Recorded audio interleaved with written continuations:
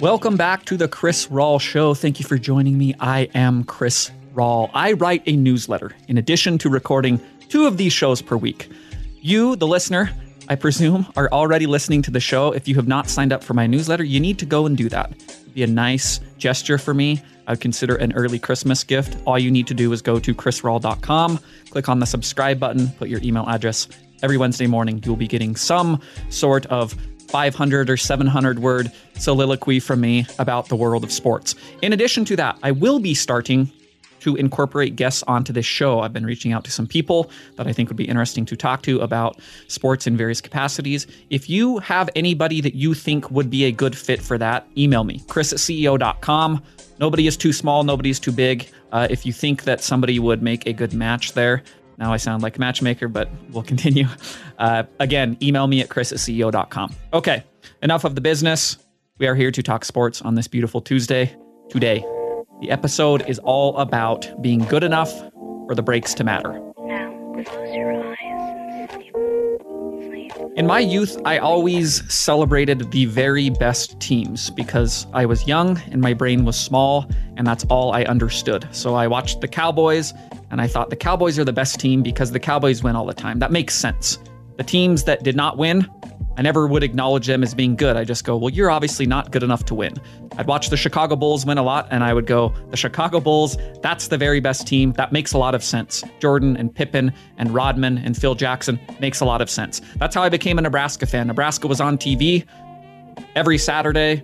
I only had 2 channels, and a lot of times it was Nebraska because they were the dynasty in the mid-90s. And they're running that triple option, and they're winning, and it made sense that they were good, and I enjoyed it. And I was 8 years old, and I thought, this is my team, and this is sweet. Hockey, same kind of deal as I started to get into sport. And if you weren't the Wings or the Avalanche or the Devils or the Stars, the teams that kind of controlled that 10-year window, I didn't really have time for you. You know, all these other squads, it was easy to understand their greatness because they were favorites and because they won. That's how a youthful brain works, you know? And many times that's how a lot of adults' brains work too when it comes to sports. It needs to be there right in front of your face to understand, okay, this is the very best team because they are hoisting the trophy. Now, back in the day, again, I was much, much more dismissive of the teams that didn't seem as good on paper entering into the playoffs, but hung around long enough to be considered title contenders, even if ultimately they ended up falling short. I was very dismissive of that particular section of squads because, again, I needed to see it in front of my face. Now, time goes on. I grow older, and I start to think about a lot of things much more differently than I did when I was 8 or 12 or 16. And this is one of the areas that I've really seen my mind expand. And indeed, as it pertains to talking about sports, a thing that I really, truly love, not just on this show, but with anybody in life that I see and just come across, this is one of the areas that I love to talk about. These teams that you look at on paper and you go, maybe they don't stack up against those Cowboys or Bulls or Cornhusker teams. But, you know, with the right breaks and the right light, I start to see glimmers of things that make sense. Now, one of the things that has really ushered me down this path, that has caused me to think differently about the pseudo-contenders that are hanging there, not having won, that should not be considered favorites, that need breaks to go their way. The thing that has caused me more than anything to think differently is the world of amateur golf.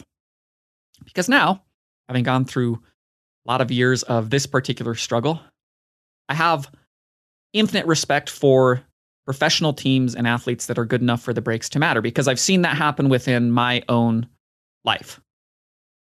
There's certain ways that you can make me bristle when you're talking about my own amateur golf ability and career.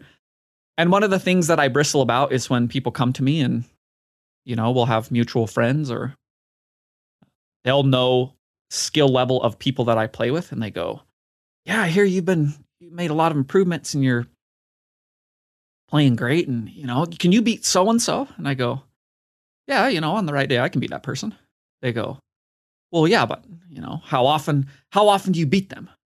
I go, well, okay, who are we talking about? Okay, one of the best golfers that I play with. Okay, I'm good enough to beat them straight up, 15% of the time, let's say, 20% of the time. 1 out of every 5 rounds that we go head to head, I've gotten good enough to where I can beat this particular golfer on this particular day.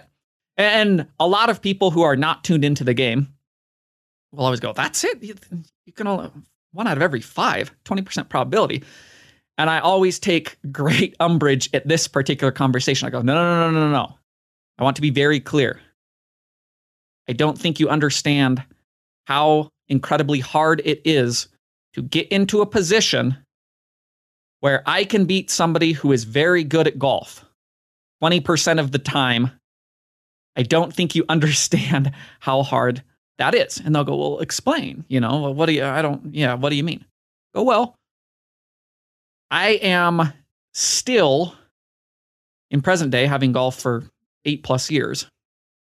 I'm still at a great deficit when it comes to experience and physical tools. However, despite that, I've put in a lot of work and just thought, practice, you name it, literally everything that I could possibly sink into getting better, I've tried to do. And through that process, I've gotten over the course of nearly a decade to where, okay, I can go toe-to-toe on the right day with really good people who have been in the game all their life and who still do things physically at a much higher level than I do. Now, once I start to explain that, and I'll go, look, I mean, I don't say this as hyperbole. One of the things that I am proudest about literally in my entire life is getting good enough at golf for the breaks to matter, okay? It's a very important distinction. Not gotten good enough at golf that where now I'm one of the best amateur golfers in the state of Utah. No, quite far from that. But it takes an incredible amount of effort and talent and honing your physical skills and your mental skills and all the stuff that goes into the game to get to the point where you can step onto a course with a lot of people who are good and go, some days I'm going to get my ass kicked right out to sea. Some days I'll be floating in the middle of a 60-person field because, that's pretty much where my skill is relative to a lot of these people. But on the right day, I can piece things together. I can weather actual storms. I can weather the physical and emotional storms that come with the game in ways that other people don't that day. And it's one of those 15% days. It's one of those 20% days where I go, I played against a lot of good golfers today and I was the 10th best. And that's really something special for me, where I can have that deficit that I spoke to. But on the right day against really good competition, one-on-one, I can hang around and win. That's something that has really opened my mind to this particular facet of sports and being less dismissive, because now I am one of the people that hangs around on the fringes and says, I am good enough for the breaks to matter. No one would ever pick me to be a favorite in any capacity if you lined up 5 really good golfers. I'm just not that good. But being good enough for the breaks to matter is something that is A, worthy of celebration, and B, merits a further discussion. Because in professional sports, this can encompass a reasonable amount of teams. The talent is shrunk more to the middle than you'll get in a Utah amateur golf tournament or just me playing with my random friends, right? Professional sports teams, they have a lot of really talented people. Now, where this separation starts to occur, where you get the people that on paper, you go, this is the very best team, I feel comfortable saying that, does not mean they will win, because we know sports can be a little bit strange and chaotic. But on paper, here's the small, maybe it's 1, maybe it's 3 in any given season going in. We go, this should definitely be the favorite or the favorites. Then you have that list of teams afterwards where you go, in the right light, I get them as a title contender. I would never favor them. I don't like this particular matchup. I don't like this particular thing about them. But they were good enough to get to the playoffs. Now, can they be good enough to win as underdogs for this series or for this game? And then do it again, and then do it again. That's where the breaks start to factor in. Because if you're just lining everybody up and you say, everybody's healthy, there's not going to be any wonky ref calls, there's not going to be any fruitcake bounces that kick off a field goal post or bounce off a goal post in hockey. It's just going to be the best team here is going to win. Okay, well, that would be boring. Instead, we can get stories like last year's Cincinnati Bengals, which is a team that as I watched them throughout the course, actually even starting from their first playoff game against the Raiders, but as they moved throughout the playoffs on their way to the Super Bowl, I gained a lot of respect for this team because A, they were good enough for the breaks to matter, and B, watching that team, and this spans out to a lot of this particular subject, it's synonymous to me with resiliency. It's a team that understands, all right, who gives a shit that we are not as good on paper as these other teams? We are still damn good, and we have things that we trust in. And so if we do the things we're good at and the breaks fall our way, hell yeah, we're going to be rocking and rolling. And that's the vibe that I got from the Cincinnati Bengals. A lot of people pointed to Burrow because he just emanates that. Burrow just goes, I'm the swaggiest dude in the room. All right, sweet. You don't think I have an offensive line? I don't care. You don't think our defense is good enough? I don't care. You think Zach Taylor's a bad coach? I don't care. I'm going to go and make a bunch of throws to Jamar Chase, and just we're going to be in position to win at the end of these games. So at the start of the playoffs going in, you look at the AFC and I go, well, the Chiefs are definitely better. The Bills are definitely better. The Titans are definitely better. They're the first seed. I mean, I look down further down the list. I'm like, all right, the Bengals, yeah, they're kind of on the same plane as the Patriots, team that was just bamboozled by Buffalo in their first game. On the same plane as the Raiders, the team that they ended up playing in round one. I would even point to a team like the Colts, who did not make the playoffs, completely blew it last week of the regular season against the Jaguars. And I think a lot of people were high on the Colts. I was, where I'm just like, this is an intriguing wildcard team. A team that maybe in the right light, if they got the breaks, I could see them doing things. I like how opportunistic their defense is. I like Jonathan Taylor running the ball. I could see things. I like Frank Reich as a coach. Okay. Instead, they're not even in the playoffs. And I'm comparing the Bengals, who are, to them. Goes to show you this is where the Bengals are at this time in my mind. Now, good enough for the breaks to matter. You have to have talent and skill in a lot of areas to get to that point. Think back to my amateur golf stuff. That's why I bristle at it. I go, no. Yes, there is a component of luck that is involved with this. And for me to be my best, I have to have luck on my side because I'm not as talented as these other people. However, that is not to say that I do not have a lot of talent in areas X, Y, and Z. Bengals were the same thing because I look at Burrow and Chase and I go, that's about as good of a quarterback wide receiver combination as you're getting. Yeah, they're young, and it seemed like they just exploded on the scene, and my brain couldn't process that. But now I'm watching them and going, I don't know. There's not a lot of wide receiver quarterback combinations I would take over that. And that defense that people have questions about, well, they were opportunistic throughout the season. They had a lot of shrewd free agent signings to build up that defensive line and that back end. Now they're getting there and going, they were a lot better defensively than I thought. Evan McPherson, their rookie kicker from Florida, he's out of his mind all season. I'm like, well, let's see him in the playoffs. But yeah, he played great. And then we're watching this in the playoffs, and all those units and players are doing things. Burrow and Chase, we know. The defense, we know. Evan McPherson, just ice in his veins, drilling kicks every game. They're doing things that you have to do at a high level in order to be in position for the breaks to come through. Okay, that's in the Raiders game. It's a referee blowing a play dead on third down in the first half, then somehow allowing it to continue even though most people had stopped, and Burrow throws it into the end zone, or a Bengals, what ends up being counted as a touchdown, even though the Raiders kind of stopped on the play because they thought the referee, well, they didn't think. The referee had blown the whistle because it looked like Burrow might have stepped out as he was running out, which he had not. Instead, a play that either should have been fourth down kicking a field goal, or at worst, hey, that was an inadvertent whistle, my bad, we need to replay that down, ends up being a Bengals touchdown. That's a huge break going their way. Next game, you have a lot of stuff going well. Chase makes a huge play. Evan McPherson is probably the star of the game. Burrow's making good throws. But the breaks in that game is, what we couldn't really plan for, but we got in this game, Ryan Tannehill meltdown. He's just throwing it to the other team again and again and again, including on their final possession of the game that sets up the game-winning field goal for McPherson. Chiefs game, the Bengals are doing a lot of good things in that game. Again, Burrow, Chase, McPherson, opportunistic defense. But the break in that game is the Chiefs, who are rampaging them in the first half, they kind of take their foot off the gas, and then the next thing you know, the second half is occurring, and it's the worst second half of Patrick Mahomes' entire career. I don't know what happened. Seemed like he had some sort of injury, but they were saying he didn't have an injury, so we just watched him play like he was Jake Heaps. And the next thing you know, the game's in overtime. The next thing you know, the Bengals are winning. Even in the Rams game, a game that the Bengals ultimately end up losing, they made a lot of plays in that game. And they got a huge injury their way. OBJ tears his ACL, who had become a really key piece of the Rams offense, take a lot of pressure off of Cooper Kupp. Just these two wideouts that were really, really hard to cover when combined in unison. And instead, he was gone. And they're just going, okay, all we have to worry about is Kupp. And it made it really hard for the Rams to move the ball in that game. The Bengals were this close to winning the Super Bowl, despite the fact that nobody, including myself, thought they were anywhere near that at the start of the playoffs. Those are the types of teams that I go, I have a newfound respect for you because A, you embody resiliency. B, you have trust that, okay, we are not the best team on paper, but sometimes that's not as important as just putting yourself in position again and again and again. A thing that I continually harp on. 5 years of being this version of the Bengals and just saying, all right, you're okay, but you're in the playoffs. That's worth more weight, statistically speaking, in my mind, than the 1 year that you're just the biggest favorite on paper, but you got to go through the gauntlet of the NFL or NBA or NHL playoffs, and the other 4 years you're just cast out to sea. I have a lot of respect for that particular facet of sports.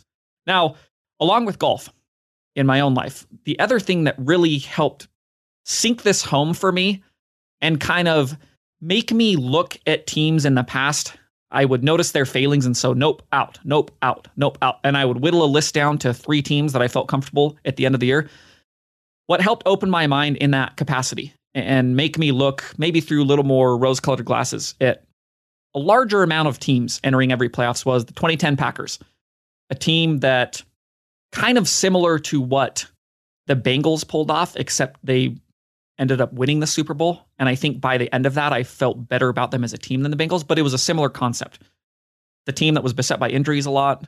Aaron Rodgers was still young. We didn't fully know what we had. We knew he was really good because he balled out in the playoffs the year prior against Arizona, even though they lost. But even with all this stuff, the Packers needed to win their last 2 regular season games just to get into the playoffs as a wild card. They host the Giants in week 16, the Bears in week 17. The Giants game, Rodgers goes nuclear. He's just throwing it all over the yard. I'm giddy. James Jones is dropping passes. It doesn't even matter because I'm just like, oh, man. Then the next game, they can't move the ball. They're playing the Bears, who had one of the best defenses in football that year, right in the middle of the Urlacher era. And Packers can't move the ball, but the Packers defense rises up. They hold the Bears to 3 points. They win 10-3. So I'm celebrating. Okay, sweet. We're into the playoffs. However, going into those playoffs, I'm excited that they're there, but I'm just like, I have a whole boatload of reasons why this team is not going to win this year. Injuries have been against us, but just it's hard to find consistency on either side of the ball right now. Part of that might be injury related, but it's just, I don't know. Doesn't make a lot of sense in my mind going to the playoffs. And this is a person who'd watched this team all year long. Now, they play Philly in the wild card round on the road, and I honestly did not expect Green Bay to win that game. Philly was great that year. Mike Vick, resurgence, he was out of his mind. But Green Bay goes in, they slog it around, Rodgers makes some plays, defense picks off Vick in the end zone to seal the game. And as the playoffs start moving along, I go, okay, I'm starting to realize that, yes, there's a lot of warts this team had and still has. Some of them are now getting minimized because players who are injured are returning. But now I'm starting to comprehend what I did with the Bengals. Reasons to believe that this team is good enough for the breaks to matter, which again is a very, very incredible spot to get to. So they beat Atlanta, and now I'm really thinking, okay, I'm starting to understand this team that just smoked the number 1 seed in the NFC.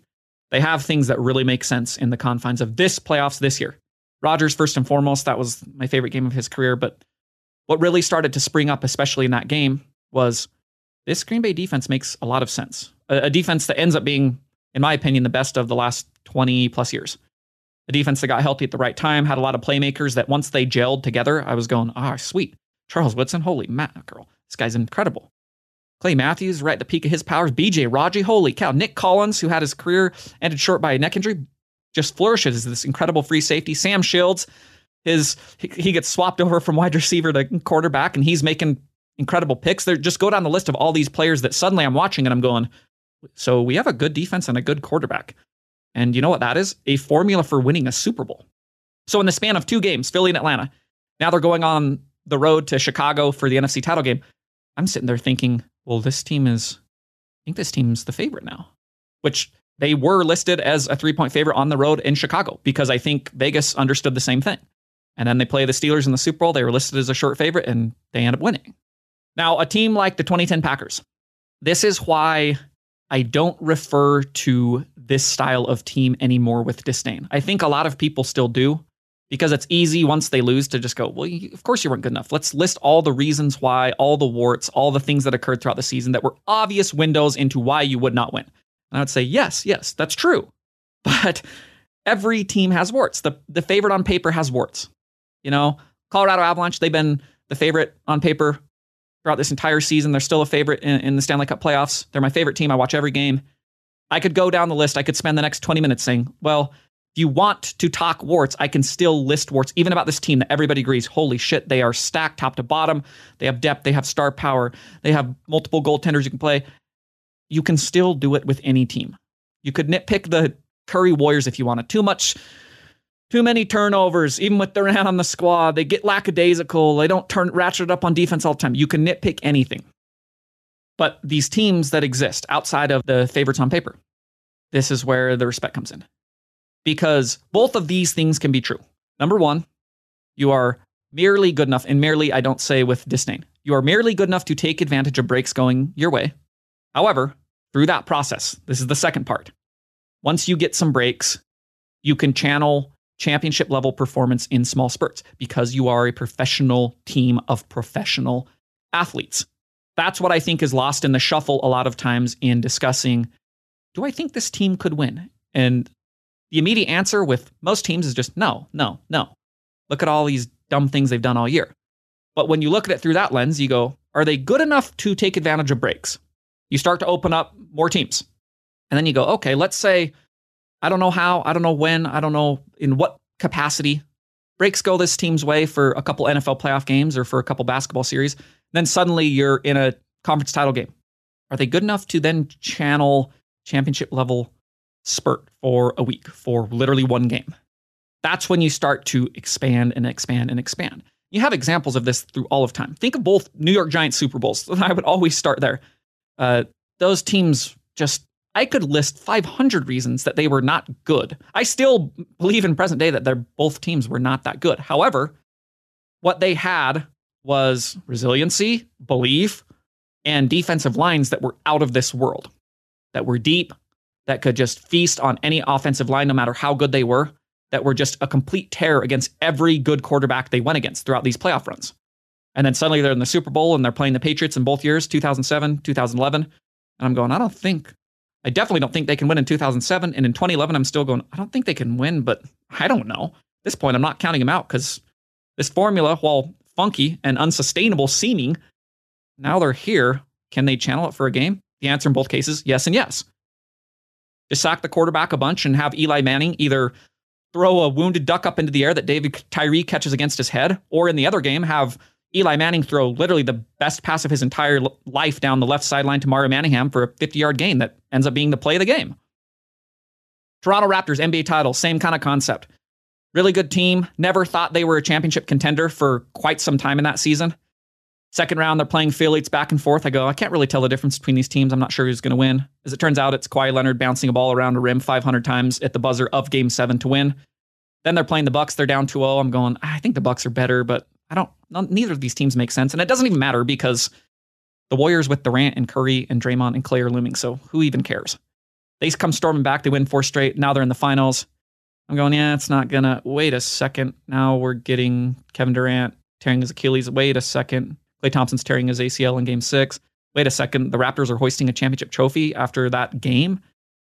It's not a knock on that team because now with all of the evidence, I'm like, that was a really good basketball team. They took advantage of breaks. They were resilient. They fought back when they needed to. Maybe they weren't better on paper than any of those teams I just listed. Philly, Milwaukee, definitely not Golden State at full strength. But that's the name of the game. Good enough for the breaks to matter. LA Kings winning the Stanley Cup as an 8 seed. Great example from hockey. That whole season, I'm just like, who cares? Next thing you know, they're in the playoffs and they're roasting teams. It wasn't just that the Kings won the Stanley Cup as an 8 seed. It's that they hammer dunked every single team, every single round. They played like a juggernaut on paper.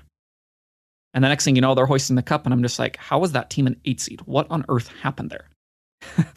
This kind of stuff, it's just, you can go year by year.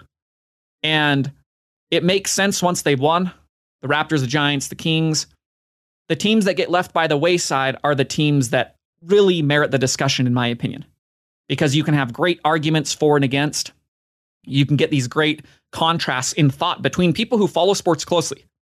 Part of why I really like this, I can listen to somebody who's really smart and thought out and they're talking about why they thought this team was a contender or not. And I'm going, I have a completely different viewpoint. Let's talk about why. You can get that tale of contrasts within this process of Okay, is that team good enough to take advantage of breaks? All right, what does that mean in the context of this season? You look at my hometown team, Utah Jazz, and that question was up in the air, and then you saw them get the break that Kawhi Leonard 2 years ago is not playing in Game 5 and Game 6 of the second round with a 2-2 series. Jazz lose both games. You watch this year, they get the break that Luka Doncic is now not playing the first 3 games of this year's round 1. They lose both those series. You understand coming out of first the Clippers, but now really after the Mavericks, you go, this is just quite obviously not a team that is good enough to take advantage of the breaks. They didn't check that box that some people thumb their nose at, that I go, no, you're a damn good team if you are good enough to take advantage of the breaks. You're a team like the Miami Heat this year that I don't know how they were doing it at points, especially within the Eastern Conference Finals. Half the time it seemed like it was a fluke. Half the time it seemed like they were just willing themselves to the finish line through injuries, through atrocious half-court offense, through this incredible defense that they would just throw out there and swarm everybody. And yet there they were in Game 7, and they'd been getting bombed out that whole game.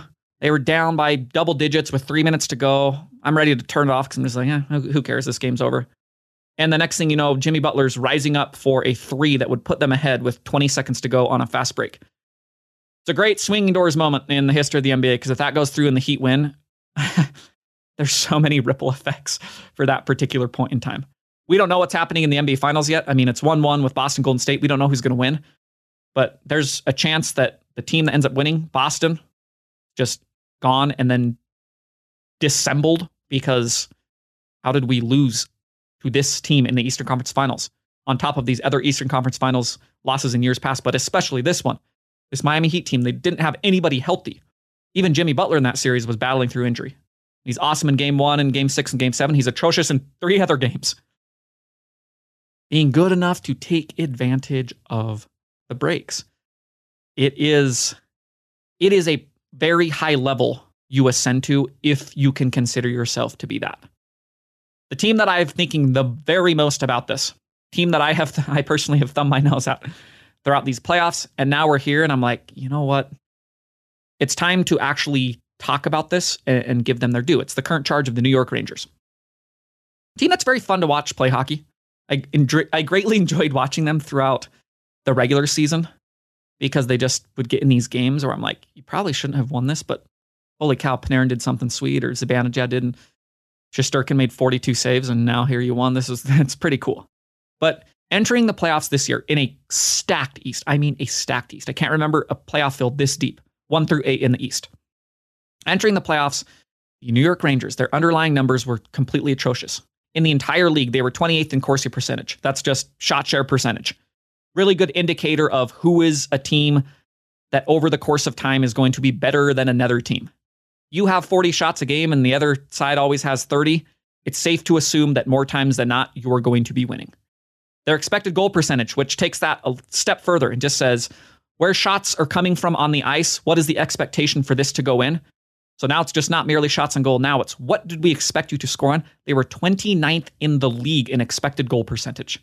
We're talking right at the bottom of hockey in 2 very, very, very predictive metrics about who is good and who is bad and what is sustainable and what is not.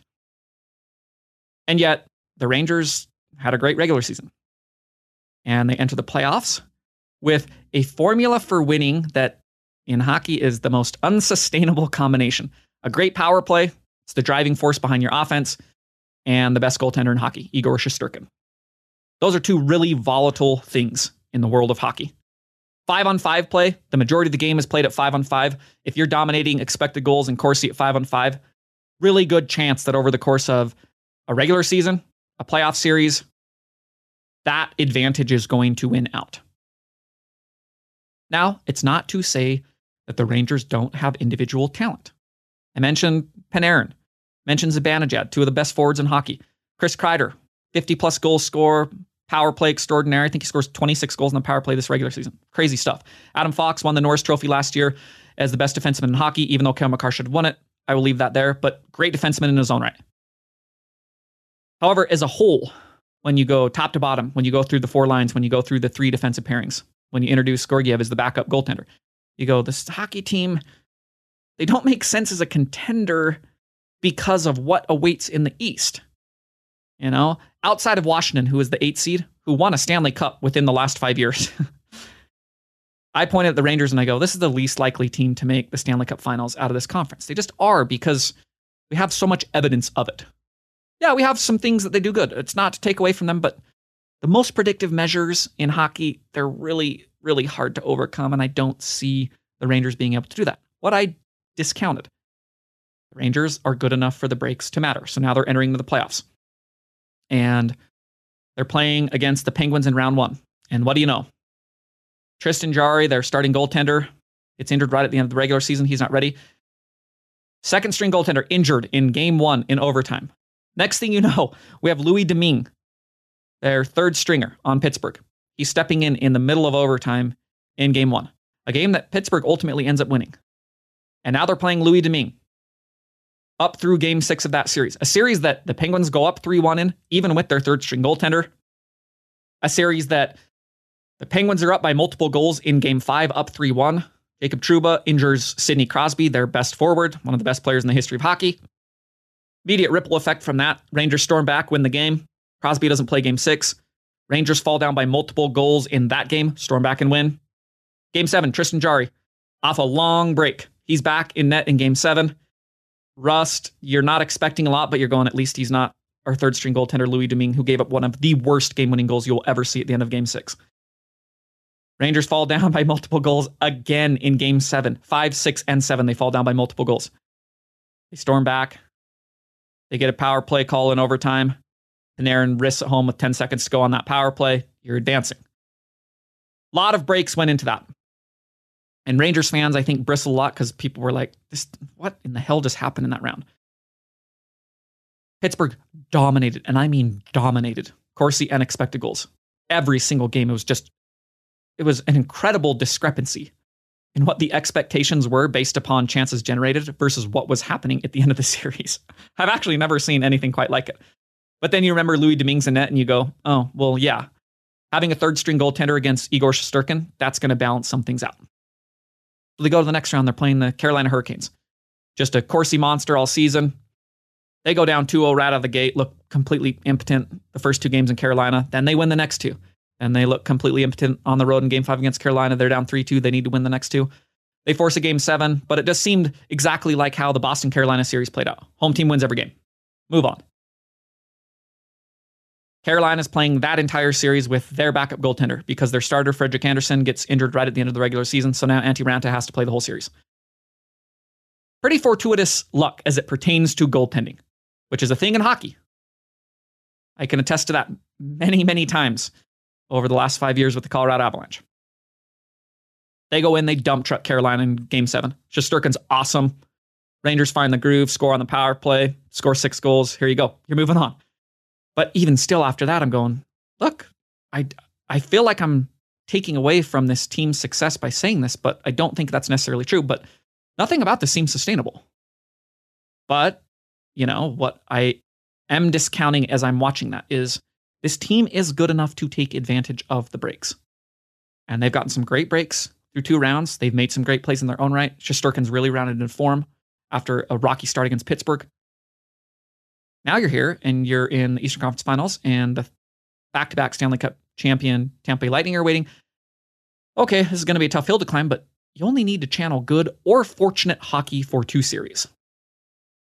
So now they played 3 games and I'm sitting here and I'm going, this is kind of incredible to watch. Because against the Lightning so far, a team that's missing one of, if not their most important forwards in Braden Point, it's been the story of the regular season through 3 games. The Rangers power play is white hot. Igor Shesterkin is white hot.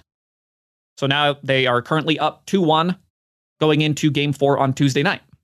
In Tampa Bay, Tampa's favored, but the Rangers are up 2-1 against a bruised and battered Lightning squad, with games 5 and 7, if necessary, at Madison Square Garden.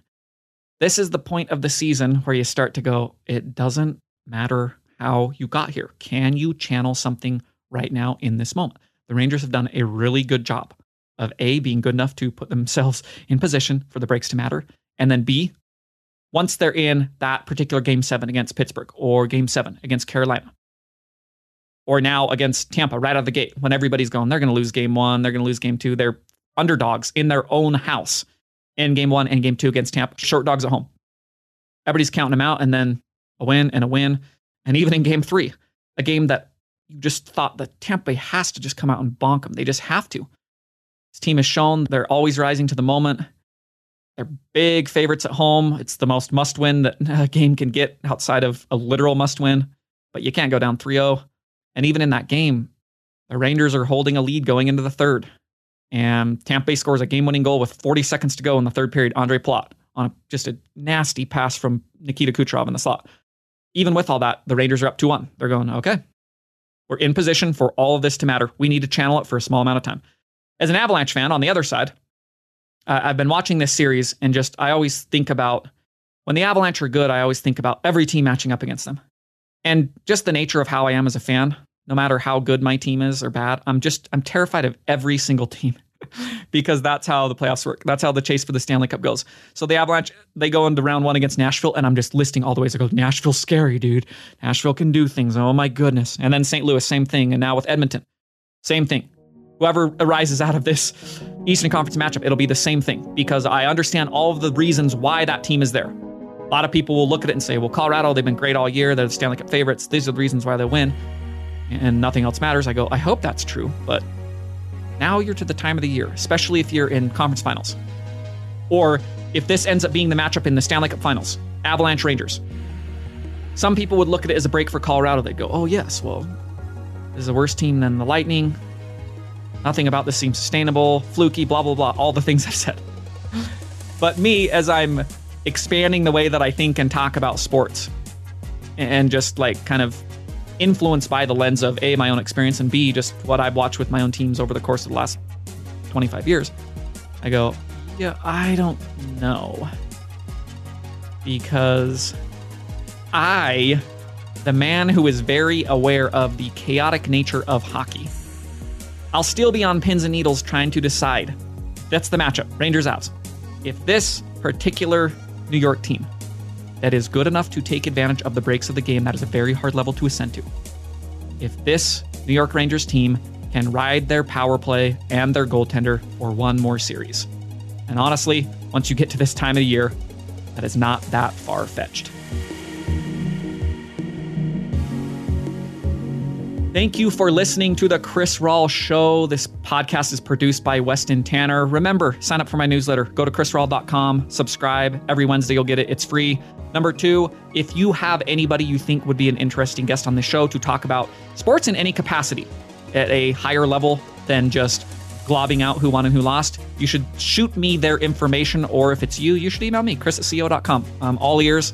I want to expand this as it pertains to talking to guests, and that's one of the ways that I think we can do that. So thank you for listening. I'll be back on Friday to talk presumably about hockey, presumably about basketball, presumably about football, maybe about golf. You know the drill. All right, peace.